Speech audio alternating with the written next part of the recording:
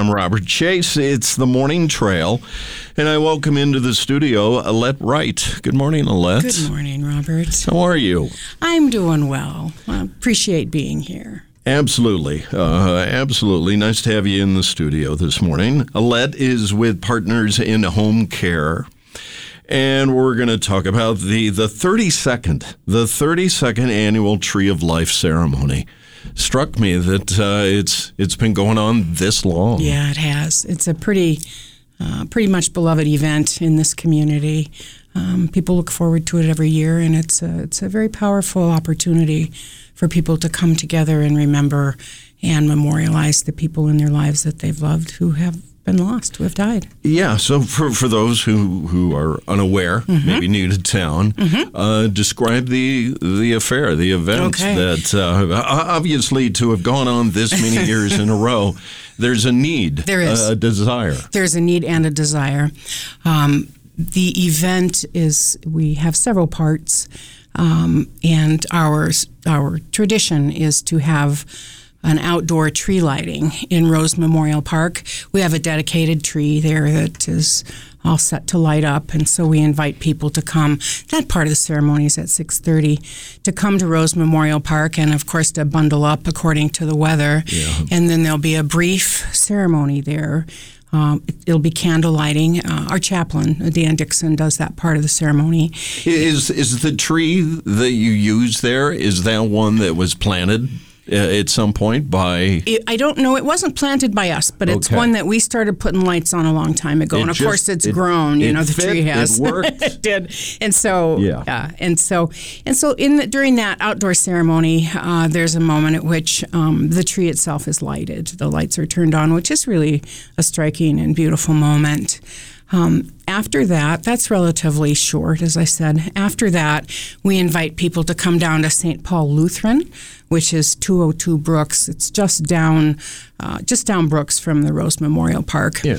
And there at 7 p.m. there is an indoor ceremony. And some of our folks who are older or don't tolerate cold weather well just like to come to that one. Sure. And so that's, it's a candle lighting ceremony with the theme of the light returning, as we come more out of the dark days of winter and look forward to things becoming light again.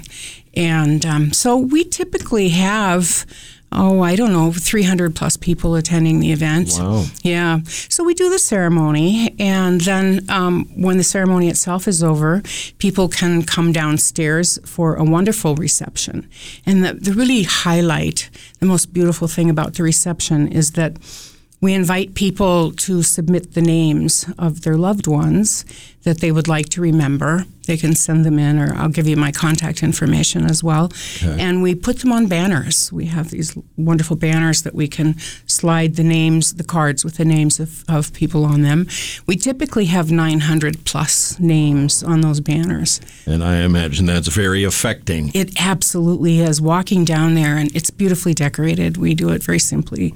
But walking down there and seeing all those names and watching people as they stand in front of those banners and they locate the names of their loved ones and spend a little time. It's very powerful. Speaking with Alette Wright, she is with Partners in Home Care, and they are hosting, responsible for the 32nd annual Tree of Life ceremony. It's 1 week from tonight. Exactly. It's the 10th. It's the 10th, yeah. At St. Paul Lutheran Church. That's where the bulk of the evening takes place, again at 202 Brook Street. But if you want to be a part of the ceremony in Rose Memorial Park, that gets underway with the tree lighting and a brief dedication taking place there a week from tonight at 6. That's correct, right. Okay. And then there's a little time for folks to get up to the church. And if there are people who would like to still submit names to be on our banners, I would invite them to call me. Shall I give you my number? You can. Okay. You can do that. It's 327-3624. 406. Okay. And I am, again, it's Alette Wright, and I am the bereavement coordinator for Partners in Home Care Hospice. Is there a website that folks could utilize too? Partnersinhomecare.org. Our website has a tab, a special tab on it for the Tree of Life event. And it has all of this information on it. All right, great. Very nice meeting you. You as well. Thank you. Appreciate the work and the effort put forth. Thank you so much. By Thanks. Partners. Thank you for supporting us in all the ways you do. You bet. I'm Robert Chase from The Morning Trail. Thanks for listening to the Trail's Nonprofit Spotlight.